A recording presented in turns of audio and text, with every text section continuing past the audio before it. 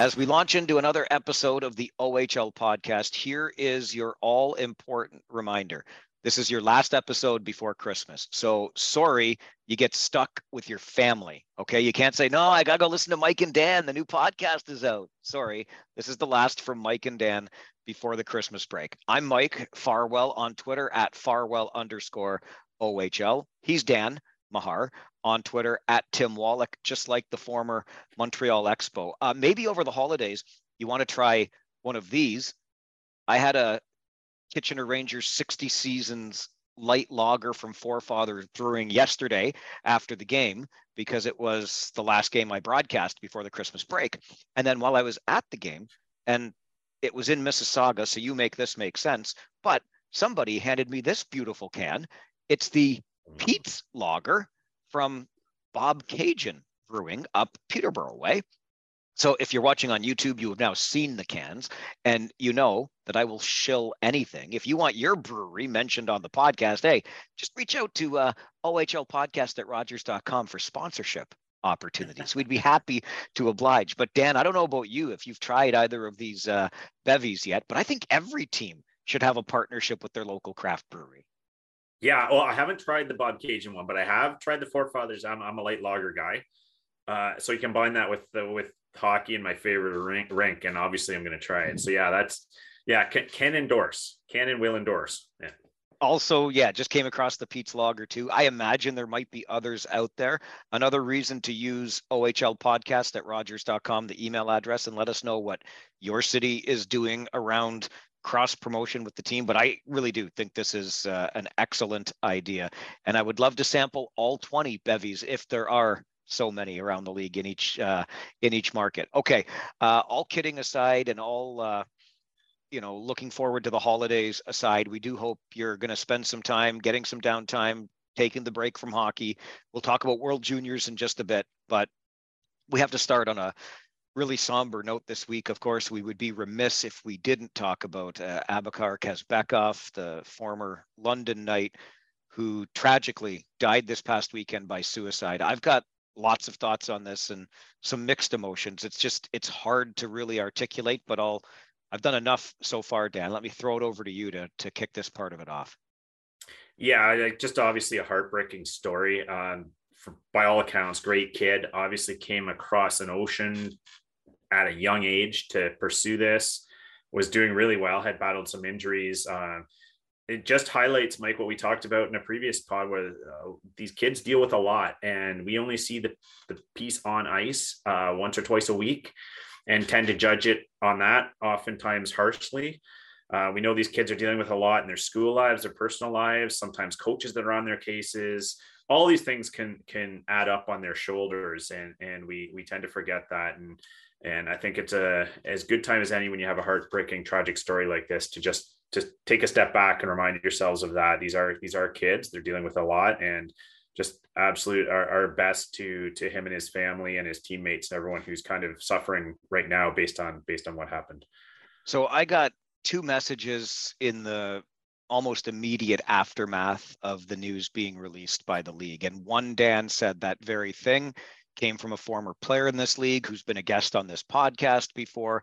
He's roughly our age, so let's call him a middle-aged former player, now coaching actually some minor hockey. But he said that same thing that you just said around, let's not forget who these young men are or what these young men are. We look at them in their uniforms, we cheer for them, we get on their case for things, etc. Let's remember who the person is beneath that equipment. And of course, this was the talk of the league. And when I was in media rooms on Sunday for the last broadcast I did before Christmas, we talked about that other point you just made, which is around how tightly wound these kids are and the pressure that is associated with performance in this game. And sometimes that pressure starts at the family level. Mom and dad might be thinking or taking the approach of, hey, we've just invested a whole lot in you, and we expect return on that investment sometime down the road. So if you're not performing the way we think you should be performing, then that's going to be a problem. So I think we have to be really aware of this in our own families, and then as fans of this game as well. Yeah, and we know that historically in hockey culture, the way you deal with this was to bottle it up and not show weakness, not show that you're hurt by any of these things. And we know that mental illness and mental health, it is an illness. Lots of us are prone to it. Lots of us deal with it. Lots of us deal with it silently.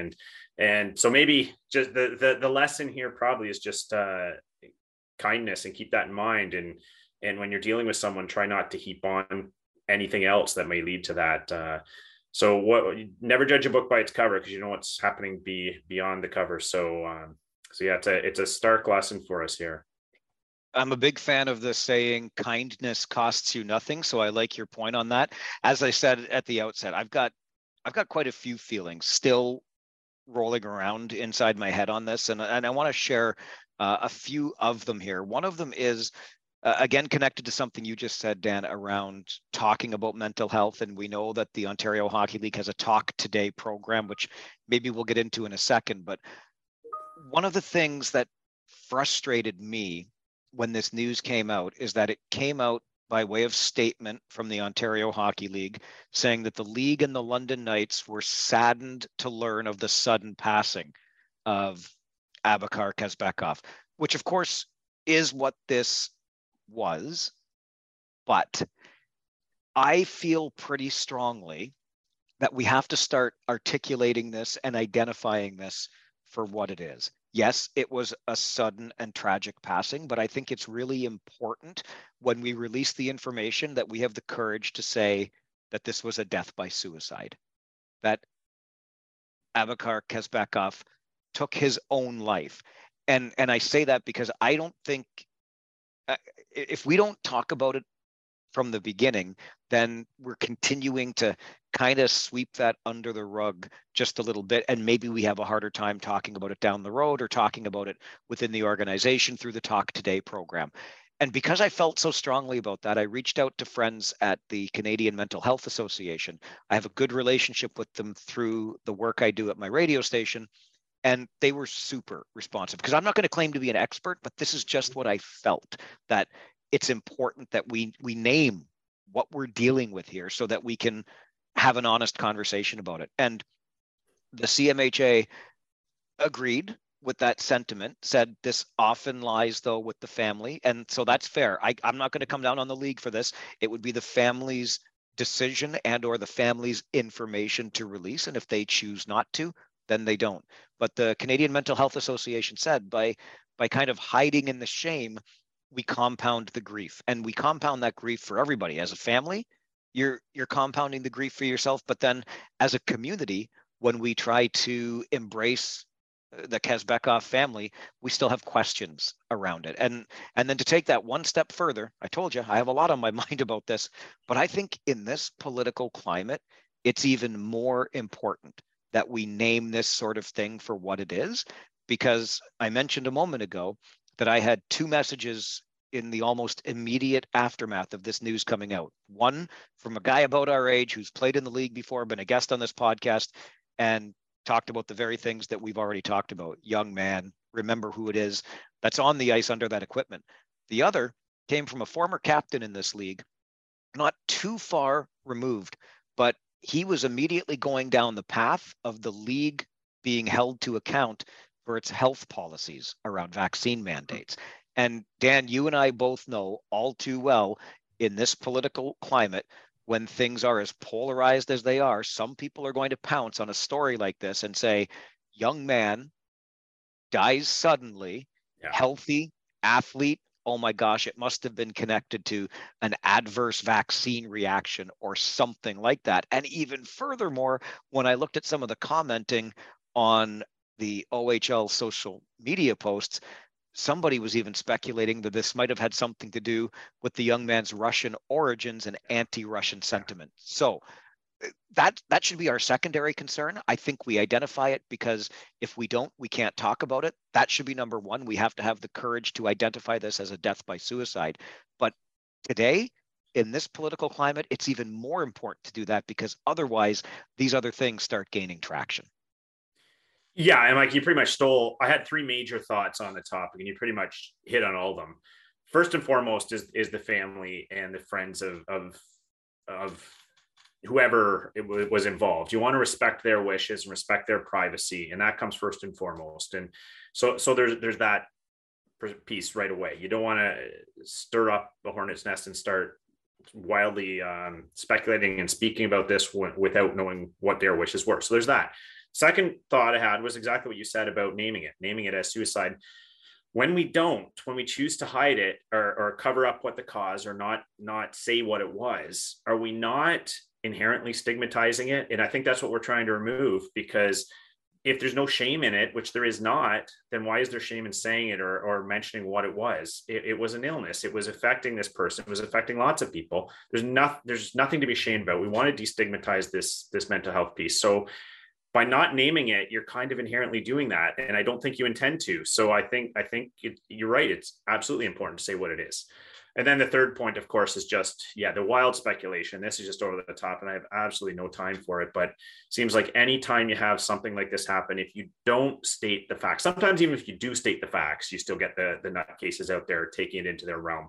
But when you don't, and you leave any room for interpretation, you get all this nut job stuff out there about, it was vaccine related, it was Russian invasion related, which I personally just have absolutely no time for. It's completely false, garbage, disrespectful to the family, disrespectful to the victim, disrespectful to everyone. But you're absolutely right. So those were my three main thoughts on the topic. And it's a really nuanced, complicated thing. And I'm by no stretch a mental health expert either. I just know those things we have to deal with. We have to make people aware that this exists. There is no shame in it, but talking it out so that the narrative doesn't get stolen from us into God knows where. So we're on the same page here, and I think that's really well articulated.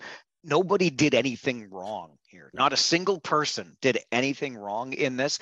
It's just, I think this is an expression by us that we hope we can do it differently and move forward in different ways, because normalizing conversations around our mental health, which I'll remind you, the Talk Today program that the Ontario Hockey League started after, of course, the tragic death of Terry Trafford, which is almost a decade ago now, 2014, when you think about that one. And look how far we've come. If you want to look back on details of that, I remember, boy, oh boy, when that news broke and looking back, the number of people kind of holding themselves accountable because they just, having released Terry from the Saginaw Spirit, let him go home all on his own. He's going to drive home from Michigan back to Canada. And of course, he never made it. We all know what happened there.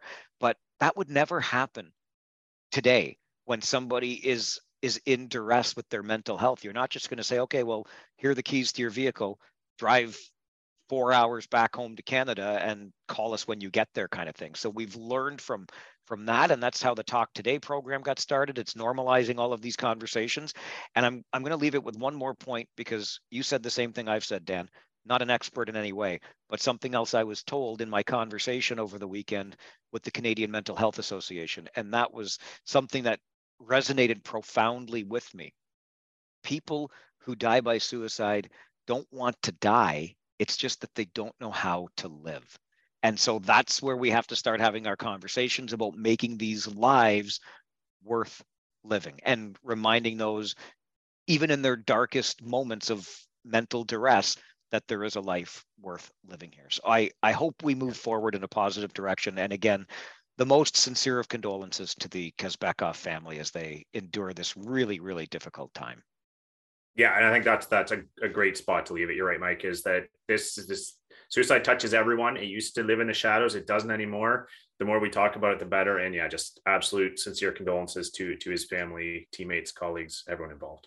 Remember, there are resources out there right through the Canadian Mental Health Association. They've got a program called Here 24/7, and it is just that. It is there for you 24 hours a day, 7 days a week. Don't hesitate to reach out through their various crisis support lines. Okay, as we move on and talk about other things in the Ontario Hockey League, it was quite the week. Let's start with the moves that were made, Dan, and there were some doozies. I'll throw it to you to start, but I'll add that we told you last week on this podcast, don't sleep on the Sarnia Sting. And boy, oh boy, did Dylan Secca go out there and get something done.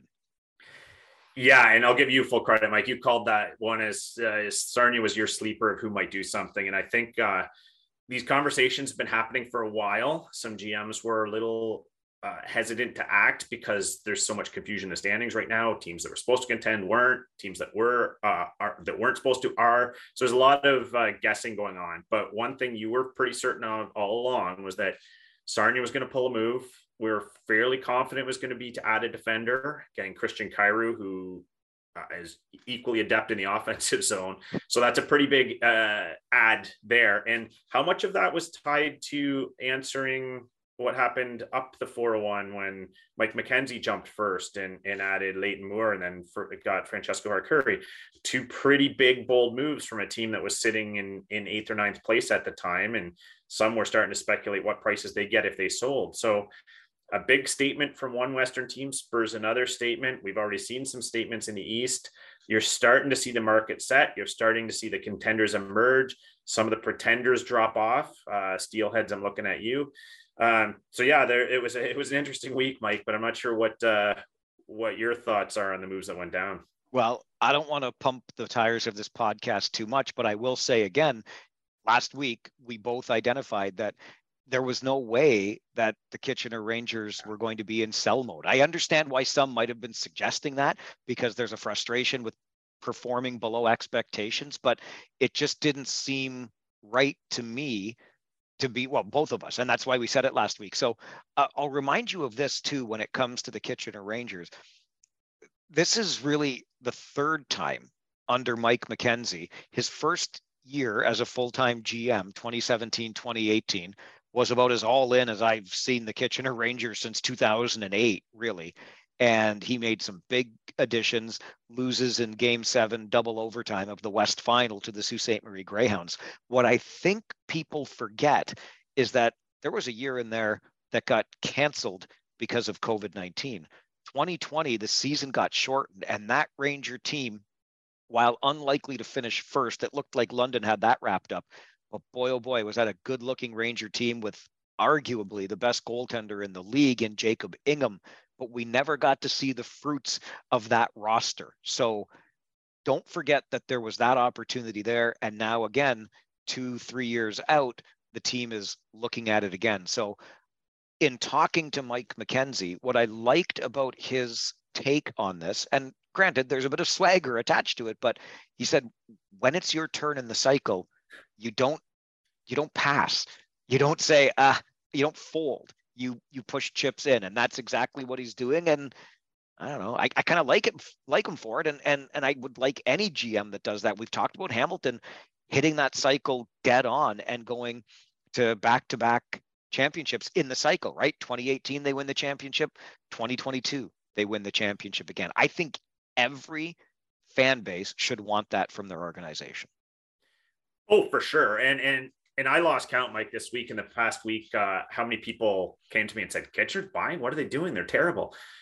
I think that is to completely misunderstand a few things about how junior hockey works. And you just hit on the big one where it's a cycle. You have your turn comes around. The really good, well-run organizations, it might come around a little more frequently. But it comes around, and once it goes past you, you can't get it back the next year. And when you look at the composition of this Kitchener Rangers roster, there's just no way they were going to be able to sell and contend next year, losing too many pieces. The age composition of this roster was built for this year. And I think you had an underachieving team, an underperforming team so far, probably learning a new system with a new coach, probably dealing with a couple of key injuries. But you had a GM there who, like you just said, Mike, you want your GMs to identify what you really have. And I think Mike McKenzie probably correctly identified this is a roster that can contend in the West this year. It's an older roster that went to the second round last year, added some great pieces this year. What are the elements that it's missing? And I think when you look at a Leighton Moore, they were a little bit lacking in speed and ability to gain the offensive zone. There's a kid that plays 25 minutes a night minimum that can do that consistently. That one little element just elevated everyone else on the team so far in what we've seen. And when you have a GM that can identify those types of things, short a goal scorer, in comes Arcuri, suddenly you can take a team with a piece or two and move them from what are you doing to contender, and especially in a year when there are no beasts in the West. So So yeah, I think, Mike, you're right. You do want your GM to look for these things and do these things, but you also have to understand where teams are at in their cycles and what are the factors in their performance so far. And I think you and I both knew Kitchener was not going to be a seller this year. They were going to be a buyer come hell or high water. And Mike McKenzie just showed that. I don't want to dwell too much on the Kitchener Rangers because there are 19 other teams in the league. But I will also say, and acknowledging that it's not as though they've had to play the Ottawa 67s, the North Bay Battalion, the London Knights, etc. But the hottest team going into Christmas is Kitchener with 6 wins. And over those 6 wins, additions notwithstanding, outscoring the opposition 32-7. You mentioned coaching a moment ago, and whatever it is that Chris Dennis is preaching, this team is really starting to understand and executing. And I can tell you again, I watched them so much, but there was a point in their game on Sunday versus Mississauga in the third period where the Steelheads were on the power play and they barely touched the puck. The puck possession game, where if it's not there, reset, is really, really impressive to watch, just as a guy that's up in the booth observing from on high.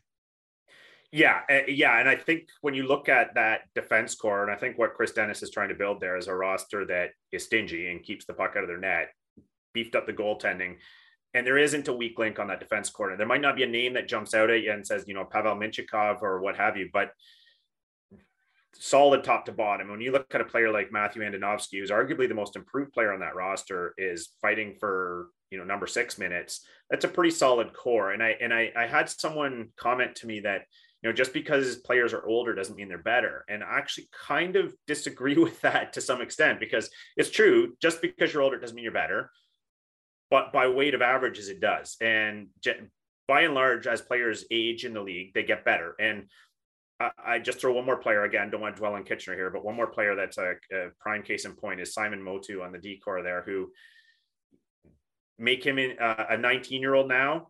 He understands his role, understands his limitations, understands where he can help the team, what he is and what he isn't. And just that maturity, you've taken a guy who is a fringe defender in the league now to a guy that can play in your top pair. And that's the difference in age sometimes in this league. So the age factor is critical. When you look at a roster that's a lot of 18 and 19-year-olds, look out. They're going to be able to do some damage.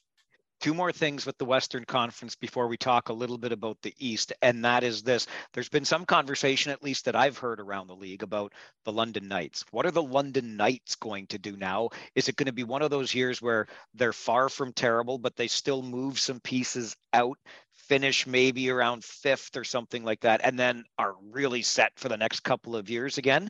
Mark my words, you crazy if you think that's happening. The London Knights will make an addition. I'm almost positive of it. And if you said that you had the Windsor Spitfires, the OHL champion bridesmaids, on your bingo card in first place at Christmas, you're a liar. But what do those 2 teams do in your opinion, Dan? Well, yeah, I absolutely. You'd have to check into a mental asylum if you don't think the London Knights are going to do something, because Dale Hunter has come out of the woodwork in years when they weren't supposed to contend, but they were floating around 4th, 5th in the conference, and said, okay, we're going to add because we're on the cusp. Well, they're right at the top of the division right now. And Dale Hunter doesn't often sit on that and say, yeah, we're good. We're going to ride it out for next year. So I do think there are some holes in that roster. I do think there are some weaknesses and vulnerabilities that they are going to look to patch up. So I don't want to speculate on names and who they're necessarily going to bring in, but I think if you look around the league, you can see some potentials there where the London Knights are going to add a piece or 2 for sure. Windsor, I believe they are going to as well. They were my sleeper last week, and the reason I believe they are is just the main point being that what I said earlier with a contender last year where they went to the finals, came back this year, weren't supposed to do much, moved out some bodies, have been great in the first half. And I think there's a feeling like you need to reward your kids there for that hard work and take advantage of some of that experience they gained last year. And maybe can we add a second year here? The West isn't great. It's wide open. We're right in the mix. Maybe there's a piece we can add. So maybe not as aggressive as London, just based on what picks and prospects they have available to move. But I expect at least a fringe move from Windsor for sure.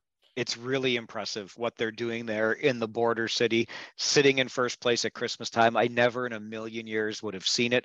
With London, very solid in goal. They've got a pretty nice decor. If a piece, or should I say when a piece is added, it's going to be up front, in my humble opinion.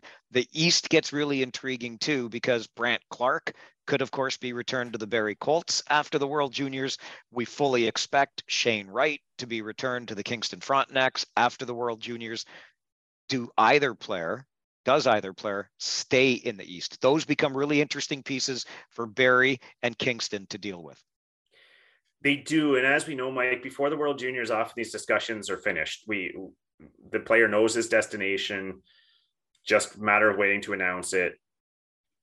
I'd be surprised if that's the case right now. And the reason I say that is, if you're the Kingston Frontenacs, would you not want to wait and see if that price comes up for Shane Wright based on World Junior performance? Some recency bias about how well he's shown in that tournament, maybe get you an extra pick or two. We were still waiting on what Seattle's going to do. So there's a few factors at play there, but I think you might see a fairly late bidding war in the Shane Wright sweepstakes based on a few factors. Brant Clark, that's one that I'm throwing the dice on, Mike, because huge piece. Barrie could recoup a lot of picks and prospects in that deal, but they've got to feel like their roster was built to compete this year as well from an age standpoint. And they got to feel like adding a piece like that, much like Kitchener did, is one huge piece like that going to make a big difference. And you got to figure it will. It's not like they've been a train wreck. They're hovering above 500, starting to get it together. They may just hold on to that guy. Yeah, I'm with you on that one. I don't know is the answer. So they may, yes, Marty Williamson has some really big decisions to make there. No question about it. Okay. And obviously we're into the trade freeze now. I'll put freeze in air quotes because we know even though the freeze is technically in place, deals can get done. We won't announce it until the freeze is over, but we'll just move on from trades. Part of the reason, of course, for the freeze, not just the holiday break, but the World Juniors for players that are competing there on this tournament. And our good buddy Elam, who must be our number one fan on the podcast. Thanks again for the email to ohlpodcast@rogers.com. We respond to all of them, by the way, but Elam's quite excited for the World Juniors too. Wanted to know about our favorite World Junior moment, if we have one. And before we get to that, thoughts, Dan, on, I mean, personally, and as much as I hate this because I always feel like there's so much pressure on the Canadian kids, but I don't see a serious threat to Canada in this one. Am I out of my mind? That's tough because there's definitely firepower that you see around. Obviously, with the Russians not participating, that takes a huge roadblock out there. You can never look past the Americans. They always have so much talent available. And we know they went heavy on the NCAA again, and they're a little bit thin on U.S. National Team Development Program players this year. A lot of other talent on that roster, and it doesn't look like the dynamic offense that sometimes we see out of the Americans, but they've got some really potent players on the back end. The top four on that D is remarkable from a puck moving standpoint and creating offense. So don't give them a power play is my advice. And then you look at Finland, and Finland's got some real firepower up front too. They've got a few players they're playing in the men's league over there and showing really well, not to mention the really high picks with Kemel and a few snipers on that roster. So you can't look past Finland either. So I'm with you. I think Canada's easily the favorite, but there are teams that can sting you there, just not quite as many as we're used to. With no disrespect intended to my friends south of the 49th, especially in Erie, Saginaw, and Flint, where I'll still be traveling this year, I don't see the U.S. as that big a threat, but Finland does intrigue me a lot. And not only for some of the snipers, but they've got a nice, mobile, big decor. And I think that's going to be really interesting and could cause teams some fits. So I'm really curious how the Finns shake out in this tournament. Yeah, I kind of expect, and there's some preseason games, pre-tournament games, I should say, that we might get a little bit of a read on. But what intrigues me about Finland is just that a couple players that are not just playing bit roles, but playing fairly key roles in the men's league right now. And so that there's a maturity and level of professionalism there that they'll bring to the tournament, where we've seen it before, where they can frustrate teams like Canada if they get a lead. They can grind it out till it's 1-1 late or 2-1 late, and suddenly force Canada and the Americans into doing some things they wouldn't do, getting outside of their system, and then they surprise you with a goal, and they can really hold a lead. So yeah, Finland's one of the teams that intrigues me the most in this tournament. We'll see how it goes, but I see plenty of reason for Finland to be optimistic about medaling in this tournament. I don't know if you have a favorite World Junior tournament or memory that pops into your head on Elam's question. For me, one of the ones that always pops into my mind, and it's not for any good reason, is the 2011 gold medal game in Buffalo. I was there. I got sent. So the best part was being there without paying a nickel for it. I was sent to cover it for my job. And it's 3-0 Canada after 40. I'm meeting a colleague in the concourse for a beer. We're having a great time. And then, of course, we all know what happened there. Biggest comeback in Russian history. And Canada gets stunned 5-3. And did that timeout get called at the wrong time? Yes, it probably did, but hindsight's 2020. I also remember very fondly what's now fondly recalled as the punch up in Pastani, or forgive me if my pronunciation's off, but that was the at the time Czechoslovakia, now Slovakia, in 87, when it was a nothing game for the Russians and a much more meaningful game for Canada, that Canada was leading 4-2 in the second when all HE double hockey sticks broke out and they turned off the lights in the arena in an attempt to quell the melee because Russia and Canada it was a bench clearing brawl. My youthful hockey enthusiasm remembers that fondly. And certainly on the positive side, I'll just say Jordan Eberle. Can you say anything else but Jordan Eberle in 2009? Those would certainly stand out for me. Yeah, I mean, you hit on a bunch of them. There's so many great memories from the World Juniors. Buffalo is the only one I've personally attended, and I think we all got sick of the Kuznetsov arm flap after that one. We've seen enough of it since in the NHL. But yeah, to pinpoint it to one or two, it's really tough. I think for me, there's so many highlights that just stick out in your head from obviously Eberle with the game on the line, or you can go last year with Mason McTavish's ridiculous goal line stand. But I think from a tournament standpoint, for me, it'd have to be that 2005 team, just because it was the most dominant team I have seen in the World Juniors, the Canada Ice that year. And you just look at the names that went on to the NHL. And, you got Mike Richards as your captain. He was arguably the 7th or 8th best player of that team into the NHL. It's just a top to bottom, start to finish that tournament, just a dominating performance. And so that one really sticks out in my mind as key memory. I think Danny Severette was on that team too, former member or former guest on this podcast. And one more quick note about that 2011 tourney in Buffalo. I met Tom Cochran at the game. Great guy. Sitting a section over. I'm like, hey, there's Tom Cochran. Okay, let's move on. I want to steal a couple of things from our friends Merrick and Friedge at the 32 Thoughts podcast, because they talked about a couple of things that sparked a thought for me. And then I sent you a text, Dan, and here we are to talk about them on the OHL podcast. One of the things that Friedge and Merrick were talking about was commissioners in major junior hockey across the CHL. Gilles Courteau has announced that the end of next season, well, really it's the end of this season, and then he'll be a consultant to help the new person on until the end of 23-24. But that's going to mark the end of Gilles Courteau's reign, and that's 47 years, I do believe, if I've got the math correct, that he was running the Quebec Major Junior Hockey League. Ron Robson's contract is up at the end of next season in the Dub. He's been there 20 and a bit years. But what you could be seeing, of course, is a change in leadership on, let's say, the coasts of the Canadian Hockey League in the Q and the Dub. And then, right there in the middle is some guy named David Branch in the Ontario Hockey League. He's been in the job since 1979. Would it be premature of us to talk about the retirement of one Mr. David Branch? Well, I mean, maybe cap the term limits at 40 years, because 44 is a bit much. So. Yeah. And yeah, it's there's so much in that commissioner's job that we don't know about. And I think that's the only point I would raise. No, I think there's no doubt these men have done a amazing job over the years of building the game, building junior hockey, building up the CHL brand. I think we'd be remiss to suggest there haven't been a number of issues around, obviously, off-ice activities that have occurred, some of the disciplinary issues and whatnot. I think it's a very nuanced, complex job around recruitment, sponsorships, relationships with parents and families and agents. There's all kinds of things that go on with the commissioner role that require a skill set. You have to be a lawyer, you have to be a negotiator, you have to be all these different things. So I'm the last person to criticize any of these people. The only thing I would say about Dave Branch and maybe his era coming to an end is just the communication to the public. Easily could have improved over there's a lot of fans and fan bases and communities left guessing about how decisions are made, what's going on, certainly around discipline, around and any kind of communication coming from the league is sparse.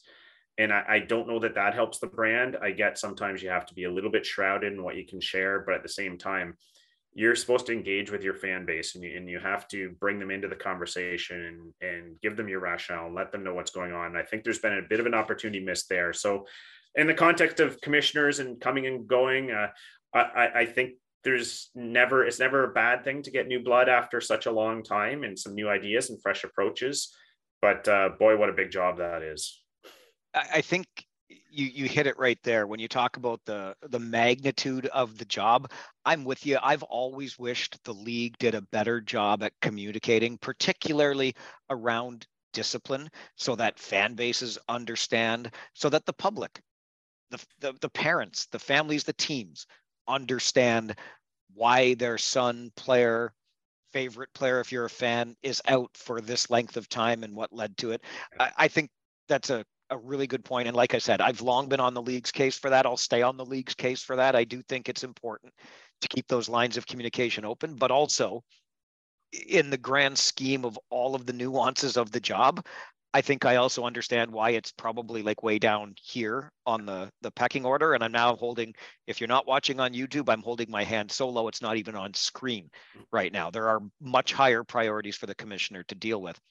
But I'm going to say a couple more things, and I'm going to tell a story too. I'm not sure that I'm allowed to tell the story, but the party that told it to me didn't say I couldn't. So if I offend either party involved in the story, you can come back at me later, but we'll get to that in a second. I'll be honest that I'm a big fan of David Branch and the way he conducts himself. He's certainly always been accessible to me as a member of the media when I need something, when I want to have an interview, that sort of thing. My predecessor, who I learned from in this business, Don Cameron, spoke very highly of Mr. Branch. That says a lot to me. I think we can look at some of the advancements and how progressive this league has been under David Branch. Is it perfect? Of course not. But I also remember Brian Kilray, a guy whose, word I may take to the bank. And he was on this podcast. I keep talking about previous episodes. You should spend Christmas going back listening to all the episodes. And Brian Kilray said that he told his owner in Ottawa that if David Branch ever ended his time as commissioner of the Ontario Hockey League, he should sell his franchise and get out. So we have to remember that side of it too. And I hate to say, well, it's only business after all, but this is a business too. So I'm just sharing that with you. You can do with that information whatever you want and make your decision on how that makes you feel. But I can see why he has the support that he has. So the other thing that I have come to learn, and I don't think I'm telling tales out of school when I tell this is Dave Branch's league, period. We're all just operating within it, and Dave Branch kind of calls all of the shots. So here's a little story I can share with you that tells, I think that illustrates that very well. And for the purposes of this story, you have to picture Dave Branch, please, in a pair of sunglasses. Okay, so Dave Branch, commissioner of the Ontario Hockey League, rocking his sunnies, as my kid would say. He's got the shades on, and he is driving from the offices in Toronto to Flint. So this would be 2015-ish, whenever the first big blow up was with Rolf Nilsson, right? The whole, with the players dropping off their sweaters, they're not going to play. They've now banned Rolf Nilsson from even being anywhere near his team, and the league is going to go in and kind of take over the franchise. So this is all happening in real time. Dave Branch is in his vehicle, wearing his sunglasses, driving from Toronto to Flint, Michigan. And in the passenger seat with him is one of his executives in the league office by the name of Joe Birch. So they're driving from Toronto to Flint, Michigan when Dave Branch's phone rings. And it just so happens to be one of those pesky members of the media by the name of Bob McKenzie. And Bob McKenzie's on the phone. And so Dave takes the call, and Bob's like, listen, I hear there's some trouble in Flint. I hear that the league's taking over the franchise. I need some comment on this. What can you tell me? And Dave, who has I already mentioned, pretty good relationship with the media. I'm not going to claim to be Bob McKenzie status, but he said, listen, Bob, I'm in the process of doing something right now. I promise you'll be the first to know, but I need some time. Can I get back to you? Bob McKenzie, good guy, says, yep, no problem, whatever. So that phone call's done. They're still making their trip. It's going to take you about, 4 to 5 hours to get from Toronto down to Flint. Before they make it to Flint, Bob McKenzie's back on the phone again. And David Branch is taking the call again. He's like, listen, I've got this confirmed, blah, blah, blah. So now Branch knows he's got to, stay ahead of the story, because you never want to let the story be ahead of the league. So Dave Branch acknowledges, yes, here's what's going on. The league is going in.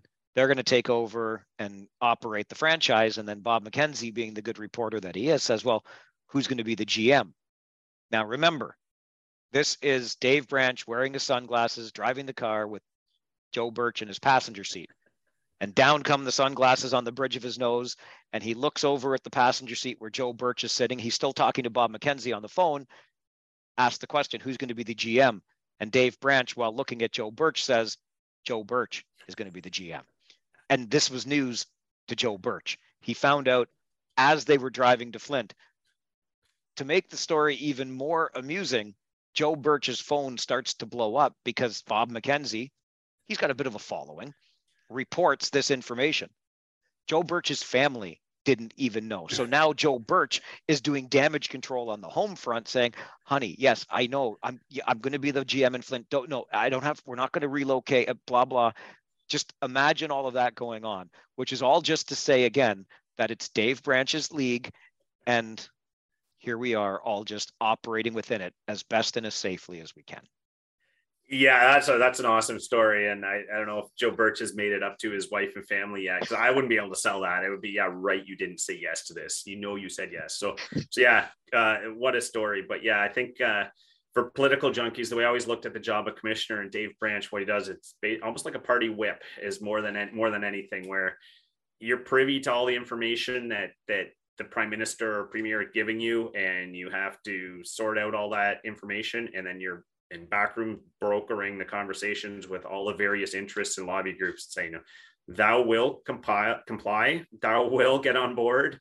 I will hear your concerns in confidence, and they will stay in confidence, and my decision will be final. That's kind of the gist of how that job works, and taking everything that's fired at him. And that story you just gave is about as extreme an example as you can get of what can get thrown at you in that job, and you have to hold the ship together. I would like to point out again that the parties that shared that story with me did not say it was not for sharing. So if you want something off the record, tell me it's off the record, and that's that. I think it's a fun story. I don't think it's going to offend anybody. And it's just a little glimpse into life in the Ontario Hockey League. One of the other things that Frege and Merrick brought up that really, and this is what I get pretty excited about. This is all me. This is one of the bones I like to chew on in this league. And this time it's not realignment. It is, though, the proposal that I'm hearing in the National Hockey League for an 84-game schedule, which I guess they might make work with the PA if they cut down on exhibition preseason games, whatever, and things like that. But the idea, if I understand this correctly, Dan, is to allow for more geographical rivalries. Is that what they're hoping to do in the pro leagues? That seems to be the conversation. It's always about beefing up rivalries, which I have my own thoughts on for sure. But if it means throwing away some of those useless exhibition games, absolutely do away with them. Okay, so I don't know. I think my idea might fly in the face of that a little bit, because it might reduce. No, I don't think it does, because there are only 20 teams in the Ontario Hockey League. Pardon me, and I've long been interested in this idea of rebalancing or unbalancing, if you will, the schedule, because frankly, and look, I admit maybe because I'm in it for as long as I have been, you get tired of 8 meetings against one team every year. Like I love Owen Sound. Do I need to go up there 4 times every year? I don't know. But then I think from the fan perspective, maybe they get 4 visits from one team to your city. So I've always wondered about this, especially, and I think this argument holds weight even more so again this year when there's a Michael Misa in the league as an exceptional player. If you're in the Eastern Conference, you are going to get the chance to see Michael Misa 3 times in his entire Ontario Hockey League career. This year, next year, and the year after, and it's all, in all likelihood, he's off to the National Hockey League.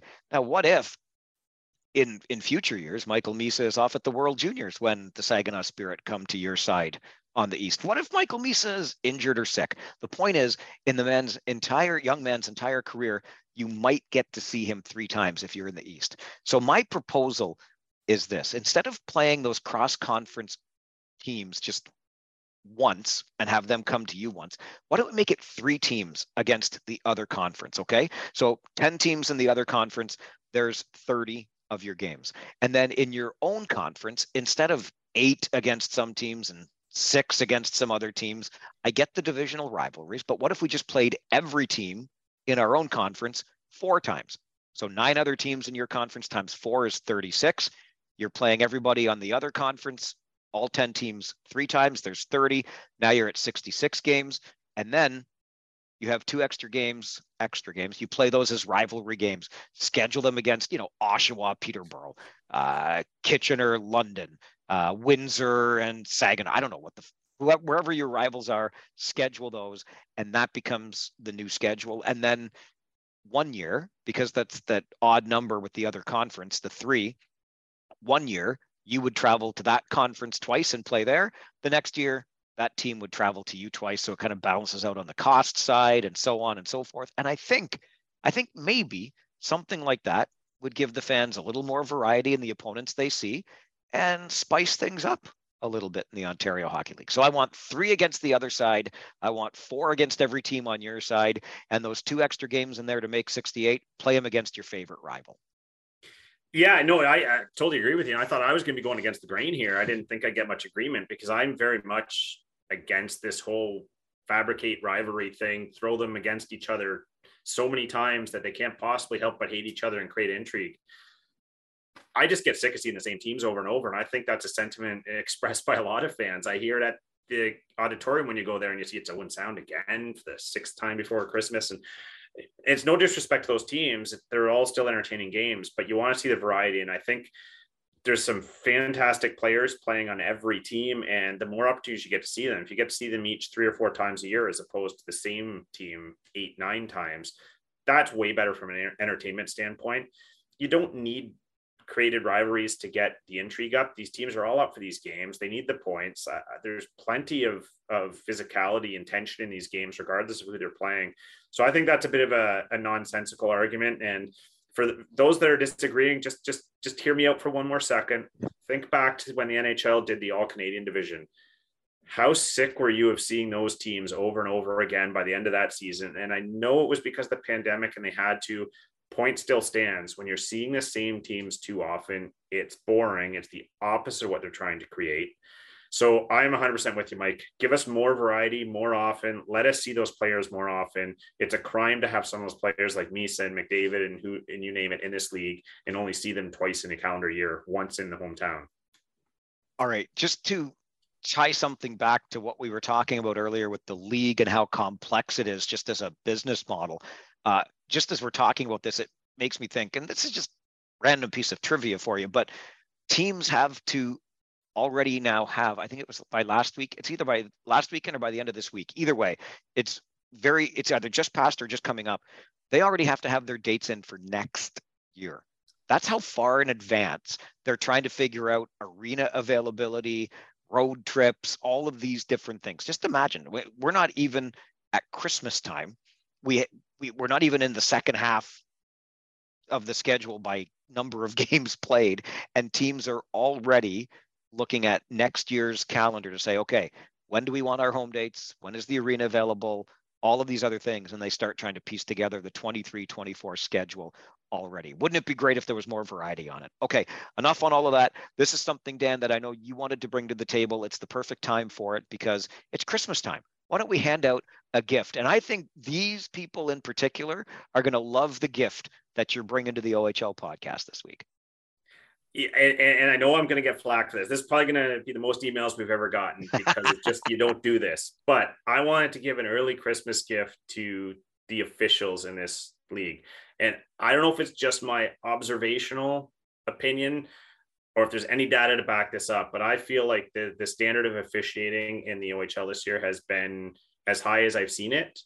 Now, I'm not saying they don't make mistakes and bad calls. We've all seen it. It's going to happen. But across the league, in my experience, and I've watched a lot of games from a lot of markets, I just feel like the officiating has been really good this year. And it hasn't been a hot topic of conversation for that reason. So, and for me, an early Christmas nod to the officials for the job you're doing in this hockey season. So I think this is the third time on this episode of the OHL podcast I'm saying go back and check out a previous episode. But if you missed the one with Conrad Hache, it was out in September, late September, just as the season was getting underway. Go back and give it a listen. They invest, the league does, a lot of time in their officials. That combine that just happened this past spring, the first one ever, which I loved the idea beforehand. Conrad gives a lot of insight into that, the amount of work that goes into this. And I'm with you, Dan. I think that these guys as part-time employees, contractors really of the Ontario Hockey League, given everything else that's going on in their lives, do a pretty good job of keeping up with the game that moves at the speed that hockey moves and the rule changes that keep coming back and keep changing and all. So I agree with you wholeheartedly. And I think they're doing a solid job all around. So Christmas gift to our Zebras in the Ontario Hockey League this year. Time to get to our prospects of the week. We always pick one that's standing out to us. I'll let you lead us off here, Dansky. Who you got? Actually, if you don't mind me flipping the script, I have an inkling I might have the same guy as you, and I do have a backup, so I'm actually going to hand you a Christmas gift and let you go first. Okay. Wow. Wouldn't it be interesting that we have the same guy? Well, if we have the same guy, then we're on some serious, we've been doing this too long. It might be our last podcast. Okay. I'm going east. We have the same guy. Are you east? I have one from east, one from west. So I'm going to see who yours is. I'm going to Sudbury. Yep. But I'm not going to the big dog. Okay. I'm going to somebody else on the Sudbury Wolves. And I'm going to take a look at Matthew Mania this week because he's a guy that's a C prospect according to NHL Central Scouting. But he's a guy, I don't know if it's the Derek McKenzie bump with the new coach or what it is. And really, you got to go beyond, I think, the points. But the points over the past 7 games have looked pretty good. 2 goals, 8 assists for 10 points in his past 7. He's a +9 over that stretch. And I don't know if there's a comfort level there, the ice time that's coming there.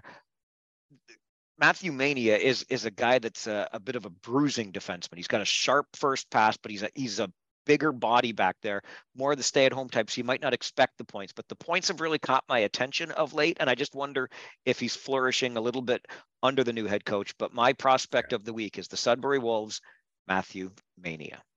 Very good. Yeah, definitely on the radar with the uptick he's had since Derek McKenzie's taken over.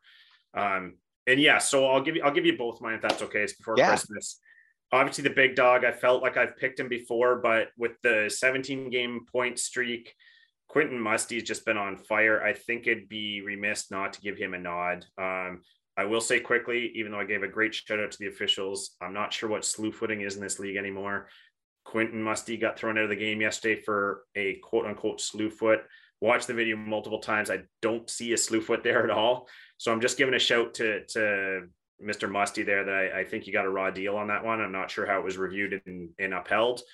Just my opinion. I think there's must be some direction around slew footing there. That's a topic for another day, but Quentin Musty. And then the other one I was going to give you, Mike, and again, I never want to keep this very Kitchener centric, but I think pre-Christmas, I have to give a shout to Carson Rakoff, whose game has elevated significantly in the last couple of weeks, particularly last couple of games, where I felt like always, if there was the defensive commitment and that commitment to keeping your brain engaged, coming back into your zone, how much more that would translate into the offense. And I think we're starting to see that particular player make that connection. And in the last couple of games, he's been as big a reason as any why the Kitchener Rangers have had an uptick. So sorry to go off script there, Mike, and give you 2, but I'm going with Carson Rakoff and then a little nod for Quentin Musty as well. I would be happy to give Rakoff an honorable mention, in all honesty, if I hadn't taken Hunter Brustevich last week, and I don't want to be called a homer again. Give me a break. It's Christmas. I think Rakoff has been terrific, especially at both ends of the ice, which is nice to see from this young man as he develops into a high-level prospect for the National Hockey League. You mentioned Musty's 17-game burner. How about Logan Morrison in 19 games going into Christmas? He's got a point streak. And we haven't even mentioned yet, and we just will quickly as we wrap up, how about that comeback by the Ottawa 67s this past weekend? They are down 4-1 to the Oshawa Generals with 2 minutes to play. In fact, with 1 minute and 32 seconds to play. And at 18:28, they get the goal to make it 4-2. And then in the next 69 seconds, they get 2 more to tie the game in regulation, force OT that solves nothing, but then Ottawa wins it in a shootout. Down 4-1 with 92 seconds to play. And Ottawa comes back to win the game in a shootout. Sorry, Oshawa, but I don't know that you'll see the likes of that again. No, and if for all the talk of how great the World Cup final was, if you're not watching the OHL, you're missing out, because there are storylines like this almost every week. And question I have for you, Mike, is how much this week do you think Oshawa will be working on their play with the other team's goalie pulled? A lot? Is that the answer you're looking for? I would say here? they might have a few schemes to work on. Oh boy. Yeah, that's a tough one. Yeah, all of this, you talk about anything in the Ontario Hockey League or how interesting it is. 5 goals from Matt Maggio this past week with the Windsor Spitfires. It could go on and on, but we promised you got to get to Christmas. You got to spend time with your family. There's no more Mike and Dan time. We will come back on January the 3rd with our next episode. So we're going to take a break for Christmas too. The league will get back in that week between Christmas and New Year's, and then we'll be back the first week of January to pick up where the league is at. And of course, 1 week after that, so 2 episodes from now, is trade deadline Tuesday on January the 10th. So, but our next episode is going to be on January the 3rd. So to you, Dan, and all of yours, a very Merry Christmas, Happy Holidays, and all that good stuff. Yeah, Happy Holidays to you, Mike, and to everyone that take the time to listen. Thank you, and hold your loved ones close.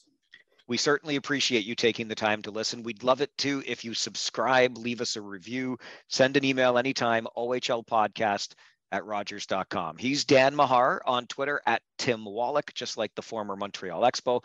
I'm Mike Farwell on Twitter @Farwell_OHL. This is the OHL Podcast. We're back on January the 3rd.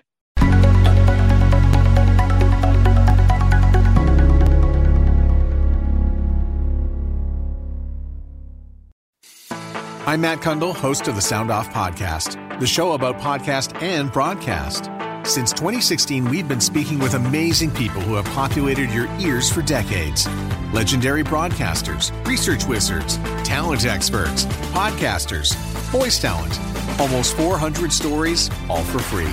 Subscribe or follow the Sound Off Podcast on Apple Podcasts, Spotify, Amazon Music, or at soundoffpodcast.com. Another Sound Off Media Company podcast.